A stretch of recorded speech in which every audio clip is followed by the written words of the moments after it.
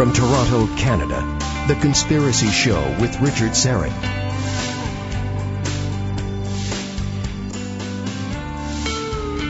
Hey, welcome to the Audio Imaginarium, and happy Thanksgiving to my Canadian listeners. Now listen, if you had your turkey tonight, I'm hoping you didn't get too much tryptophan into your system. Otherwise, you won't be able to stay awake. Because we've got a good one for you again tonight. Maybe I should look into that. Maybe there is a turkey conspiracy happening. Dr. John Apsley is standing by in New York City. If you're not familiar with John's work, he specializes in regenerative medicine. We're going to talk about Ebola tonight. The death toll and the number of people infected keeps ticking up in Sub-Saharan Africa. And, of course, just recently, the Liberian Thomas Duncan passed away in a Dallas hospital after becoming infected with the Ebola virus and then traveling to the United States. We're going to get into the likelihood that this outbreak could develop into a global epidemic. Are there any parallels between this Ebola outbreak and the Spanish flu pandemic of 1918, which killed somewhere between 20 and 50 million people? We'll also discuss how we should be fighting this thing. Is it boots on the ground in Africa, building infrastructure and quarantine field hospitals, or should we be banning travel between North America and these hot zones, to quote Richard Preston? I think we dodged a bullet with Duncan. He could have infected others. A cluster could have developed, but it's just a matter of time, perhaps, before Ebola comes to our shores, and we'll talk about the likelihood of that. Is it just a question of when rather than if? Is this the big one? We're overdue for a pandemic, and they happen once every generation, we're told repeatedly. Is it possible Ebola has been weaponized? Why does the Centers for Disease Control have a patent on one of the many strains of this virus? That's been gnawing at me for some time. Very curious. A patent on the Ebola virus. But before we get to that, a couple of weeks ago, I think it was, the Conspiracy Show television program was preempted by another program on Vision. But don't worry, we're back this week, another brand new episode. I believe a couple of weeks ago, the water engine episode was supposed to air, and so that was last week, and I believe this week it's Marilyn Monroe. Was she murdered? And whether the Kennedys may have been involved in that. That's coming up on Monday night, 10 p.m. Eastern. And don't forget, after the show or during the show, log into theconspiracyshow.com, theconspiracyshow.com, our interactive website, and you can vote, debate, discuss. And again, just a reminder, you've only got a few more weeks in order to order your passes to my conference, Follow the Truth, The Conspiracy Show Summit, Sunday, November the 16th. At the Regent Theater in Oshawa. Past Lives with Debbie Papadakis, Roswell with Don Schmidt, and Professor Ronald Mallet on time travel. Oh, and we have a new speaker. Just added him to the roster, Andrew Gregg. Fascinating guy. He's going to talk about pyramids. Pyramid power, remember that? And the likelihood that pyramids, and they're discovering these things all over the world, not just in Serbia, but now in all over Central America, Costa Rica, where he lives. These things may actually be giant batteries. That's his theory, and they can be used as a power source and also to heal. Andrew Gregg on the roster now. Follow the Truth, the Conspiracy Show Summit, Sunday, November the 16th, Regent Theater, all-day event. Call the box office first thing tomorrow. I'm told, I don't know what's going on out there, I'm told ticket sales are really slow. So listen, you gotta answer the bell, folks. Call the box office tomorrow morning, 905-721-3399, or followthetruth.tv, www.followthetruth.tv for all the details. Hope to see you there. Dr. John Apsley is a physician, author, who has for the past 30 years specialized in regenerative medicine. His cutting-edge techniques are designed to reverse chronic degenerative diseases at their source through accelerated tissue repair and cellular regeneration. Dr. Apsley holds degrees in medicine, chiropractic, and nutrition, and as a certified acupuncturist, he's written or co-authored 6 books, including Fukushima Meltdown and Modern Radiation, and the bestseller, The Regeneration Effect. Hey, Dr. John, how are you? Oh, good, Richard. It's so good to be back with you. You know, we have these global epidemics once a generation. Of course, we all harken back to the Spanish flu back in 1918, 1920 that killed something like 50 million, 100 million souls. 675,000 here in North America. What do you think about Ebola? Is this the next global epidemic? Is this the big one we've been waiting for? It could be for several reasons. With the containment procedures that the developed nations have, you would think not. But because of the mutation ability of the Ebola, it could very well be. So this remains to be seen. Well, they seem very confident. When I say they, I mean the Centers for Disease Control and up here in Canada, we're being told we have nothing to worry about, and hence there is no need for quarantining people that arrive on these shores from places like Liberia, Sierra Leone, Guinea, Nigeria, etc.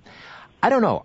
I'm not so confident. When you have Western doctors on the ground in Africa, heavily gloved, wearing hazmat suits, and they're getting Ebola, to me, that's cause for concern. I don't think we're doing enough here. How about you? Well, that's exactly right. One of the things that we should be doing is more careful monitoring the folks coming over from Africa, both as they head into Europe and then come over here, as well as when they come directly over here. Like, for example, in New York, we've got 2 airports that are receiving people from West Africa every single day in hundreds and hundreds of numbers, and there's been no real check to see whether or not they're sick. And on top of that, the incubation period, once you've been exposed, is anywhere from 2 to 21 days. So let's say you were exposed a week ago and you have no symptoms. There's no way to find out at the airports whether or not that you're infected, whereas they do have equipment that can read if your body temperature is higher than normal, but those aren't installed. But even if they were installed, those people that are in between showing symptoms wouldn't be caught. And there is a propensity of people to want to lie, because if they do lie by saying, no, I wasn't even close to someone with Ebola, but they really were, they're coming over here because they know that they can receive the best treatment in the world. So that's why that we see a couple of cases of those already, including the most recent one here in Texas. Well, this patient in Dallas is being charged by Liberian officials for doing exactly that, being somewhat deceptive, getting on an airplane, endangering the lives of Lord knows how many North American citizens. They're taking it far more seriously over there than American officials seem to be taking it. But let's just back up a minute. Dr. John Apsley is with us as we discuss the Ebola outbreak. Give us a little thumbnail sketch of the history of the Ebola virus. Very good. Well, it was discovered in 1976 in Africa. There are 5 different strains. One of them actually is pretty common here as far as viruses go in the United States or North America, but it's not lethal. The other 4 cause bleeding symptoms in the intense stages, and that makes them very prone to killing people. Unfortunately, this particular strain is called the Zaire strain. It's 90% fatal. And so right now it's sweeping through Africa for 2 reasons. Number one, it's 90% fatal. Number 2, they don't have a system of quarantine over there that's as developed as it could be. And that's the best treatment, is to keep it from being spread, is just simply to basically imprison people into fever clinics, if you will, or fever triage centers where they keep people from reinfecting others. So when you consider that the Spanish flu, which killed, as you noted, between 50 and 100 million worldwide, it was its lethal effects were about 5% globally. Well, this is 90% fatal if you're exposed. When you have the opportunity to come to a developed nation, that death rate goes down because one of the about 50% of the people die from the virus. The other 50% that do die from dehydration. So with the only way to rehydrate someone who's having diarrhea and vomiting at the same time, which is what's killing half of the numbers in Africa, is to hydrate them with IVs. And so we can do that over here in the U.S., but it's more difficult to do when you're in the trenches over in Africa. So that's the reason why people want to come here. They know that it's 90% fatal over there, and they know if they get into a hospital that has the proper setup, and that's another thing we should talk about, that they can be hydrated and try to get their immune system back online, which is the reason why they will survive or why they won't survive. And those are two keys in any kind of viral infection, and that's where we can intervene. I'm happy to say, but other than that, this is the reason why I think the numbers are being underestimated for the developed nations. Number one, there is this level of false confidence that we have the ability to quarantine very effectively here in the United States, and that's never been tested. It's all in the books. It's written down. The plans are there. But we already see that in Dallas, that family was confined to that apartment complex where the contaminated materials remained, and it was just recently cleaned up. That if only one or two or three of the family members were, made contagious, by the time that they cleaned up that apartment complex, probably 100% or many more of that family was contaminated because you have to clean up really well. Exactly, That's yes. going to be... There's no question. They're playing with fire here. We'll discuss further. On the other side, Dr. John Apsley, as we discuss Ebola, right here on The Conspiracy Show. Don't go away.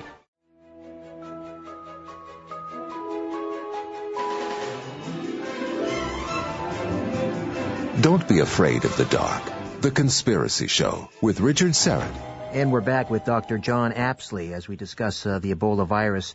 Here's something that I find very curious, and I posted this on my website, richardsyrett.com, a few weeks ago, but this story has gone viral, pun intended, and that is that the U.S. government took out a patent on a strain of Ebola. The patent number, you can look it up, it's online, it's CA2741523A1, the human Ebola virus, patented. What on earth is going on there, Dr. Apsley?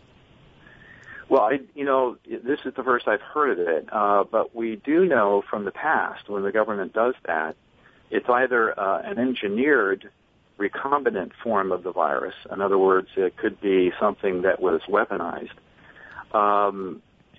or it was a strain of the virus that was unique, and they were conducting experiments with it, perhaps to develop future vaccines.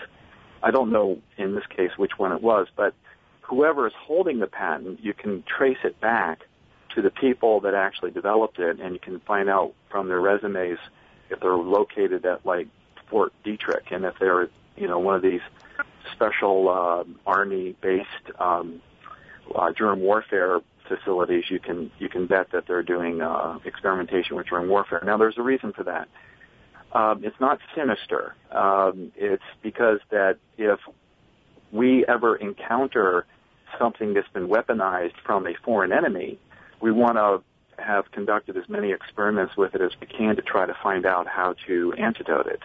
So that's one reason why they could have developed this. The other reason they could have developed it is because that when they were out there searching for where epidemics start, CDC can position people worldwide just in the event that an epidemic might start from a given area. Africa's a good area.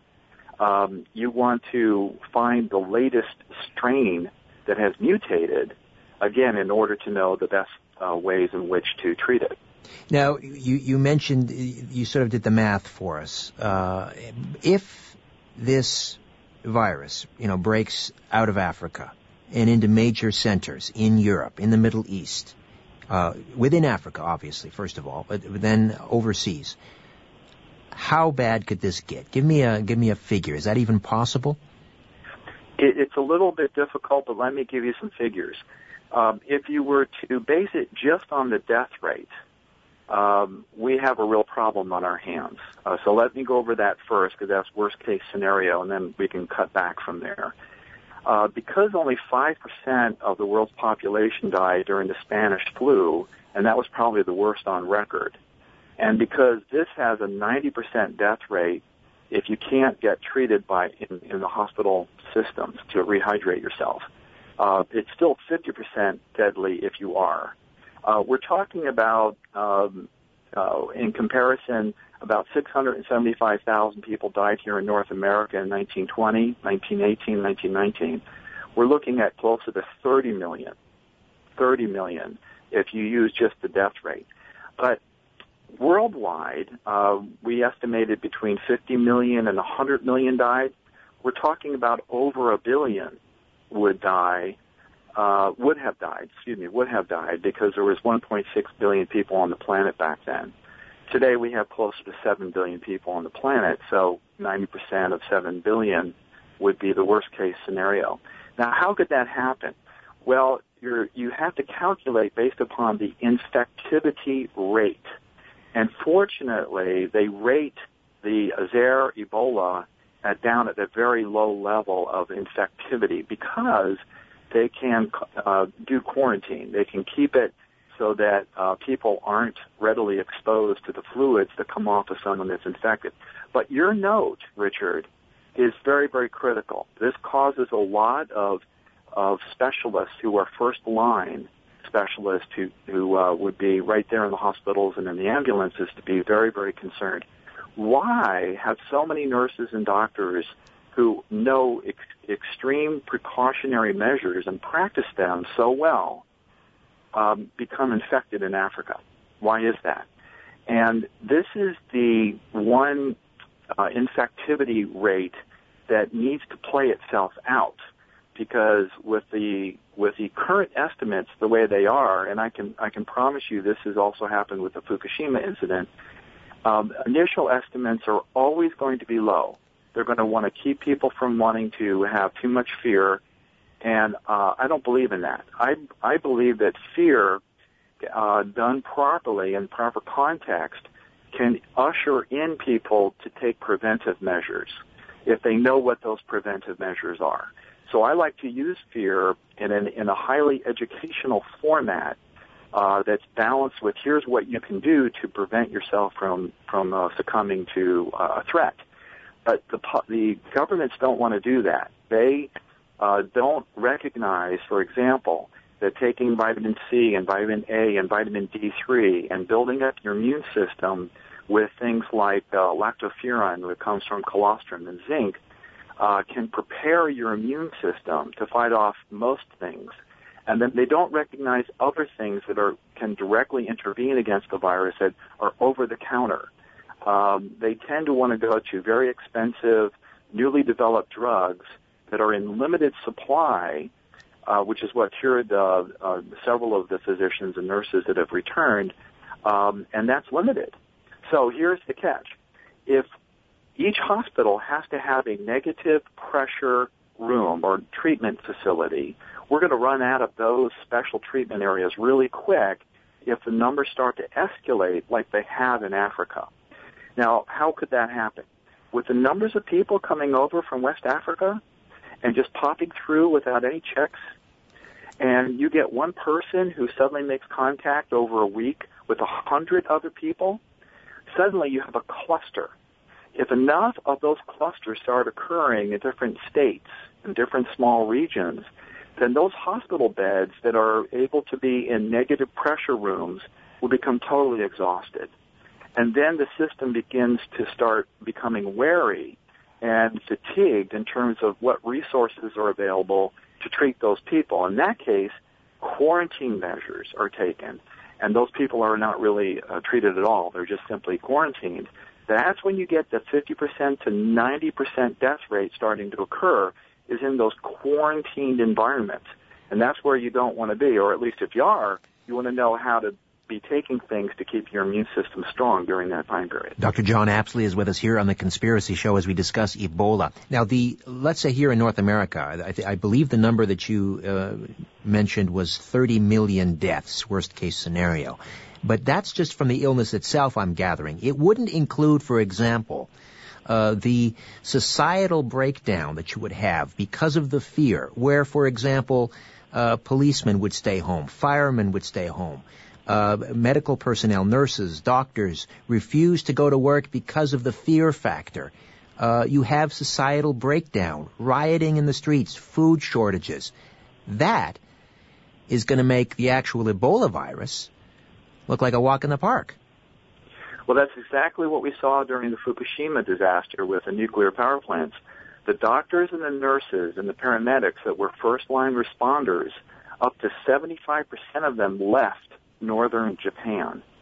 So at some point in time when you run out of the ability to down yourself, to protect yourself with proper clothing, you're going to have these first responders that are going to be looking at that decision-making process. Do they want to, put themselves at that much risk? But we have a long ways to get there. Now, could the federal government, both in Canada and the U.S., provide enough raw materials, such as clothing and all the different containment procedures and supplies in time? If the outbreak were like that we saw in Africa, in other words, if the graph of the rapid growth rate of infected cases in Africa were to occur here in North America at the same rate, would we be able to head it off at the pass? This is where the specialists in the field, not the academics, not the one with the credentials that are in the academic environment, but the same physicians that have the credentials that are in the trenches, that's what they're warning against. They're saying we have not taken enough steps to head it off at the pass. And the first thing that we should do is to stop all travel from Africa. This is what a lot of them are saying, because we can't detect whether or not these people are infected or not until after they can start a cluster here in this part of the hemisphere. So what do? It's something that if you believe in big government, then it's like, okay, they're just going to get it right. But let me say this. The mathematical projections that we've just been talking about have never been correct. The actual reality has always been greater.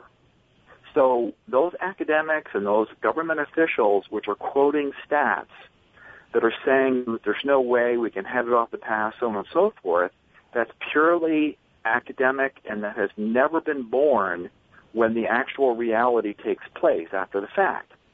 And on top of that, do we have all of the things in place that make us prepared? And the answer to that is no, we do not. So we will just have to wait and see as to how well that the governments can ramp themselves up to, now, the last thing, Richard, we have always been a reactionary culture. That's our fault. That's the citizens' fault. Until we get cancer, we don't quit smoking tobacco. That's how we are, and it's unfortunate. Those of us like you and me that know how conspiracies actually start. Why? Because we don't want anybody to panic because they're reactionary and they're going to be too late to figure out the actual reality. Well, your show specializes in saying, hey, listen, folks, here's a heads up. We know from history that the math is never correct, that the actual reality is always greater or worse than what's projected. So take preventive measures, be astute, be ever watchful, and don't trust the government to tell you everything that you can do to be prepared. And we can talk about that on the show. Well, it's interesting. We're heading into a break here in about 2 minutes, but let's just begin this conversation and we'll continue on the other side. And you mentioned how we're a reactive. You know, we're not proactive, we react. Except when it comes to this so-called war on terror. I mean, that's the topic of another show, whether it's a phony war, and I happen to think it is largely. But when the perceived threat are these brown-skinned people with turbans living over there, they're capable of hatching conspiracies, but we don't do it over here. When that is the perceived threat, then we cease to become reactionary and we become very proactive, and yet here we are staring in the face of what could be the worst global pandemic or the worst global epidemic we've ever known, and yet I just see them as being incredibly cocky. I don't know, is it political correctness that is standing in the way of your government and my government basically saying no flights into West Africa and no flights out? into this country. Is that what it is? Political correctness, or something more sinister? I think it's an unconscious conspiracy. I think that the comfort zones of these academics that make those determinations, those people at the government decision-making process, they're going to be reactionary. They're not going to be proactive. Prevention has never been a strong suit here in the U.S. One of the things about cancer, it's 90% caused by environmental toxins. That's a 100% preventable issue. But yet, next year or by 2016, it will become the number one death causation. Cancer will be. It'll take over heart disease because, and yet it's like up to 90% preventable. Well, if you were to look at terrorism, if you were to look at wars... Sorry, I got to jump in here, Dr. Apsley. We'll pick up... Epidemics will beat it out every Okay. time. All right, we'll pick it up on the other side. The Conspiracy Show. Dr. Apsley, Ebola.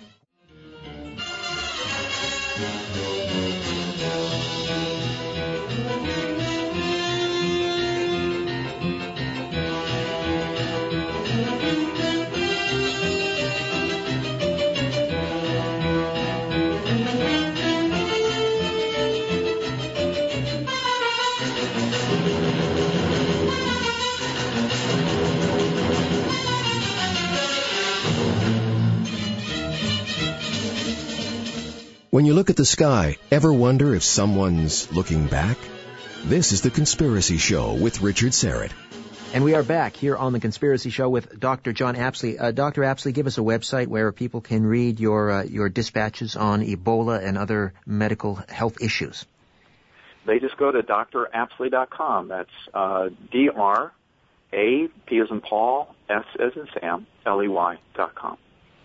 Now, the interesting approach here is they want to put boots on the ground in West Africa. They keep saying the best defense is a good offense. Let's go over there. Let's send our soldiers over there. Let's send medical teams over there. And they want to pack them onto these troop carriers. It's starting to sound very familiar. Wasn't it these troop carriers back in 1918? And many people don't know this, but the Spanish flu, that played a large role in ending the First World War. It wasn't, negotiations and peace treaties and so forth. It was, both sides being decimated by the Spanish flu. But the idea of sending troops over there in troop carriers and then bringing them back on troop carriers in close proximity, it's almost like they're willing this to happen.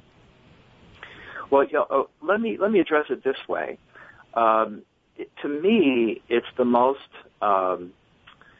one of the most ironic things I've ever heard is government officials saying that instead of implementing preventative measures here, that is to capture people coming in or to stop flights in and out of Africa, so on and so forth, let's fix Africa first.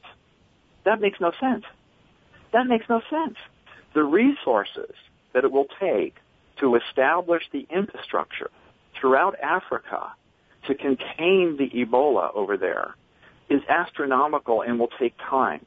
By that time, the porousness of the travel that is allowed from Africa over to Europe and to here will have already started these clusters.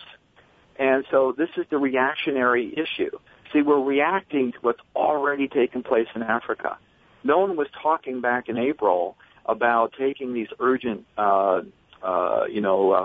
structural corrections by flying in troops and by flying in doctors and all that. So now we are, because we're coming up on about 20,000 people that will be nailed by this virus here in the next several months, and then it will just keep on increasing until we contain it in Africa. Well, good luck. What we can do is to expect that it'll be after there's a whole bunch of incidents in Europe and in America and in Canada that we say, oh, no more flights from Africa. Why don't we seal the border first and then correct the problem in Africa and gear up? Let's make more negative pressure rooms possible here in hospitals across North America. Let's make sure there's enough gowns, that there's enough equipment, that there's enough supplies.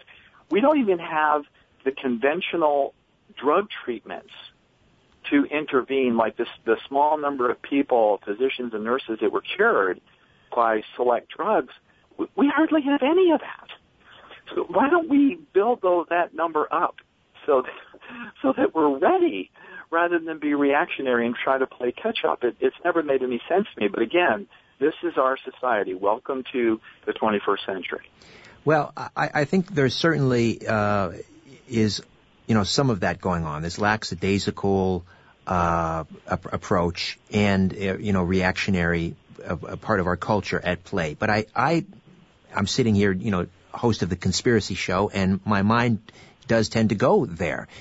I mean, I go back to Dr. Len Horowitz's book, AIDS, Ebola, or Emerging Viruses, AIDS and Ebola, Accident, Nature, or Intentional. And in one of the chapters in his book, he discusses, and this is going back 15 years ago, he discusses Ebola at that time already being airborne. Do you think maybe that might explain why we have these doctors, despite their precautions, their hazmat suits, getting Ebola over there? Do you think this thing already has gone airborne? Well, to a degree. There's two kinds of airborne. There's the kind of airborne that we're, I think, actually seeing, where a sneeze or a cough could produce a tiny liquid droplet that could travel 5 to 10 feet. That certainly is possible. There was a Canadian study that showed that pigs could transmit to primates like monkeys in that manner, and there are other cases where that's true for Ebola. But in general, it's the fluids. It's going to be the fluids in the same way of like HIV, except with HIV you can't get a viral transmission by kissing, but in this case you can. You can shake someone's hand and then scratch your eye, and that will transmit the virus. Yeah, this is not that, as far as I can see, it's not that difficult to transmit from That's human correct. to human. And there's no reason for this cocky attitude on the part of your government and mine that they can contain this thing. That is true. I agree with that 100%. Yep. We'll take another time out, come back with Dr. John Apsley as we discuss Ebola here on The Conspiracy Show. My name is Richard Serrett. Stay with us.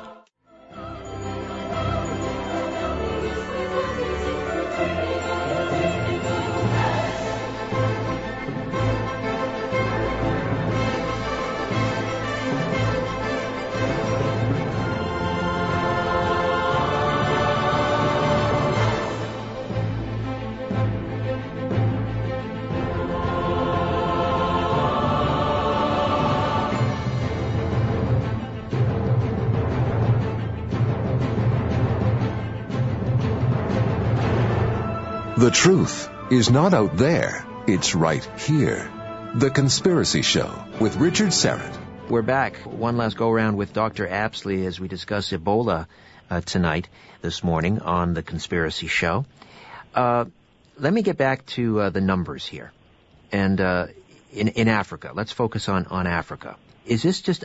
you're saying the infrastructure isn't there. It's going to take years to contain this thing. So ultimately, it's just a matter of if or when, not if, this gets into the major centers. This is going to be a very big problem for Africa for the foreseeable future. How many deaths do you see in Africa? How many years is this going to go on before it can be contained, if ever? Well, that's the reason why they're sending the troops. The troops are not going to be in harm's way at all. They're going to simply build these fever centers. In other words, they're prisons.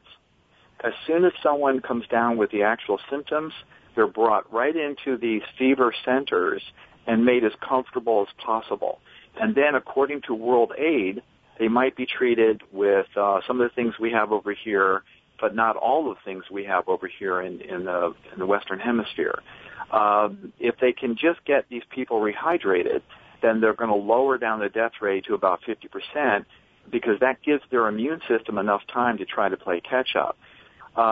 So when we send troops in and we send other volunteers in, the bulk of that is going to be just to build these centers. It's not going to be to directly intervene. Now to your point, those folks that are first line of defense, yes, there has been, I think, an inordinately larger number of people contracting the virus with all precautions being taken for no darn good reason. Now, they're trying to figure that out. They think it was, we didn't do decontamination properly when we were spraying ourselves down with bleach. That's how they spray their gowns down. They're basically like these big, thick raincoats. And they spray them with bleach, and they didn't wait long enough before they took all their clothes off, and suddenly it splashed in their eye, and boom, they were infected, or they inhaled it.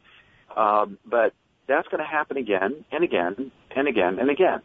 So what I think that folks need to realize is that what are the treatments that are working? And let me cover that real quickly because it's something that makes sense. The drugs that are being used are attaching directly to the virus to make it distorted so that it can't enter inside cells. That's the first step. And the second step is to trigger the immune system to become really strong again. It's like a Muhammad Ali 1-2 punch, 1-2 punch. Well, we can replicate that with natural approaches. There is, for example, nanoscalar silver is well known. NASA did testing back in the mid-'70s, and there's probably over 10,000 articles on nanoscalar silver that show that it will distort the virus. It'll either cut it up like a cleaver, or it will attach to it to make it much more difficult for it to enter into cells. That's number one. And then things like vitamin C and vitamin D3 and vitamin and zinc, the mineral zinc, those things will build up the immune system. And that's where my specialty is. One of the areas that I've studied for many, many years is how to intervene successfully by peaking our immunity. And that's where these people survive. That's where you either die or you survive. And if you have enough nutrition, if you're not too old, if you're not too young, then you may be one of the 50% that survives this thing. If you're in Europe, though, Dr. Apsley, try getting your hands on good quality vitamin C, vitamin D, and some of the other ingredients that you mentioned, because a lot of that has been, pushed under the counter. That is exactly right. And that's because of the drug cartel. Clear and simple, they don't want competition, they want the drugs. Well, here's a case where the drugs aren't available. And yet, because they're wanting to protect the profits for these future drugs or the current drugs, if the clusters start to take effect, what do they say? Oh, there's no known cure. That's what they say. We can't treat this. There's no known cure, which justifies them putting these folks into quarantine. That's where both the conscious and unconscious conspiracy takes place. We have ignorance, and we have people that really know what they're doing here that are stopping people in Europe from having access to large doses of vitamin C and large doses of vitamin D3 and large doses of vitamin A. We're not talking about huge doses. We're talking about a little bit more than what you would normally get in a healthy diet. And zinc. All that raises, like, for example, they're using interferon that's been tagged as one of the treatments, one of the 1-2 punches. That's used for hepatitis. Yeah, used for all kinds of viral things. But remember, that's where people are surviving, is when their immune system kicks into high gear, and this virus attacks the immune system, just like HIV does, or very similar to it. So by making your body's interferon kick into high gear, then you have the greatest chance to defeat this thing. And once you're immune, then you're immune pretty much for long term. In fact, one of the treatments they're giving is those people that have survived, they're taking out that person, they're doing a blood transfusion. They're taking out the plasma, the liquid part of the blood, injecting it directly into a compatible patient who's active with the virus, and it's really working. In fact, the first doctor was cured that way, or at least a large part of the symptoms are relieved because they ran out of the drugs. Well, here's my big concern, one of my big concerns. And we go back to the war on terror on this one. How long is it before someone, I don't know, like ISIS, clues into the fact that, hey, we can pack a bunch of infected people from Liberia, Guinea, onto a plane, fly them into New York, let's say they're at day 18, they don't show symptoms until about day 21. Those people have instructions to go out and mingle with as many New Yorkers as they possibly can once they start to show symptoms. And then all of a sudden, you've got more clusters than you can ever imagine in the Big Apple. Oh, yeah. It's a perfect storm. ISIS and ISIL fame is core Al-Qaeda. They are very, very smart. They're hardened. They're experienced. And they know this. I'm sure that this is one of their strategies, unfortunately, and it's one of the things they want to, the government officials don't want to talk about openly. This is the reason why that we put our TSA into place here across the country.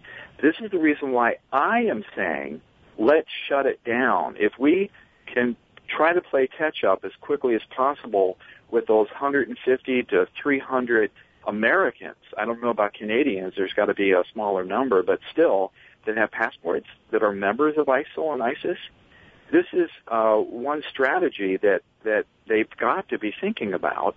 And, of course, it's a smart one. Now, let me just tell you this, Richard, so that your audience knows.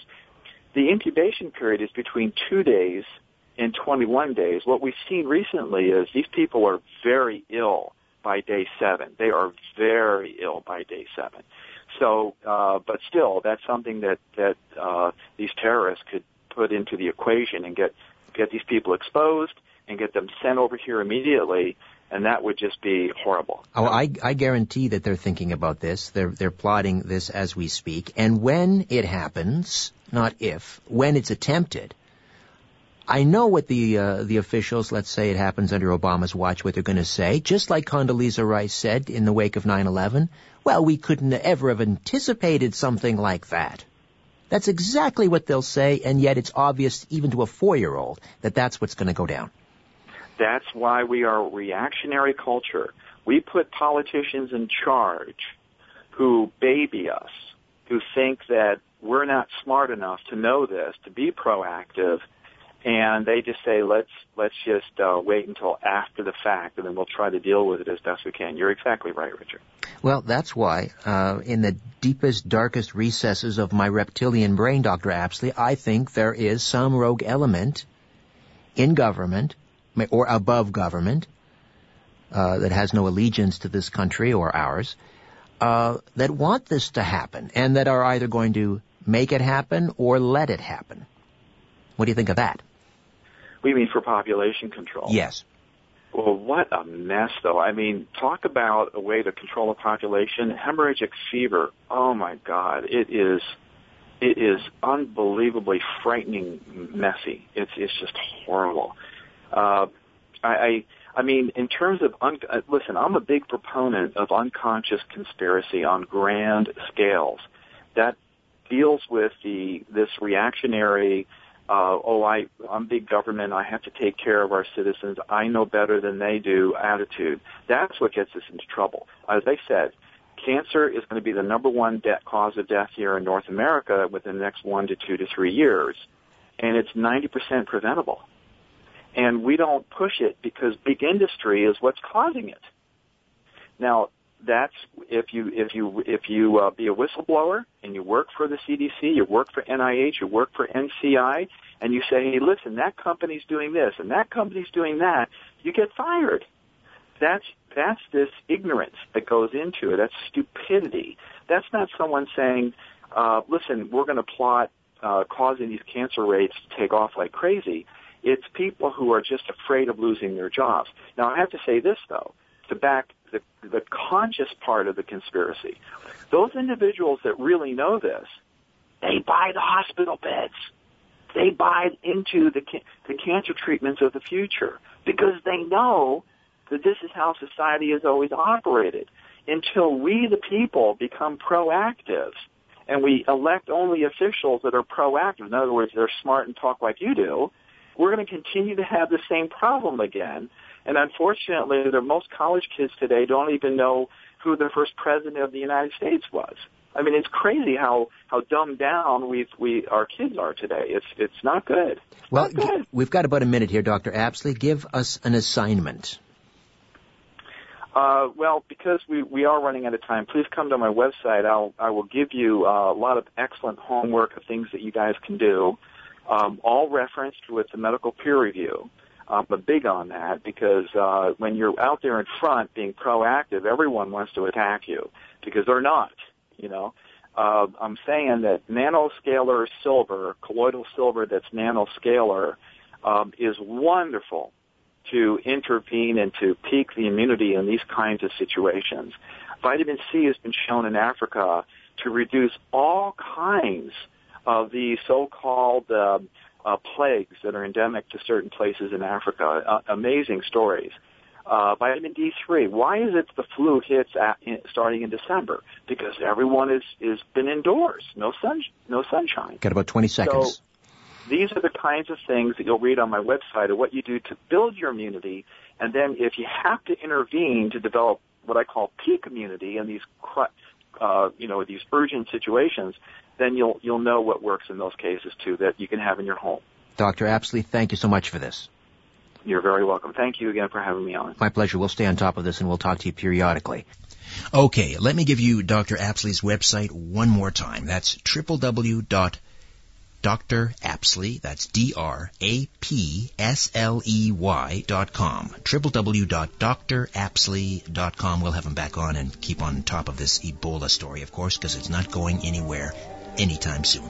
My website, of course, is www.richardsyrett.com. Say hello on Twitter @RichardSyrett. And as always, follow the truth.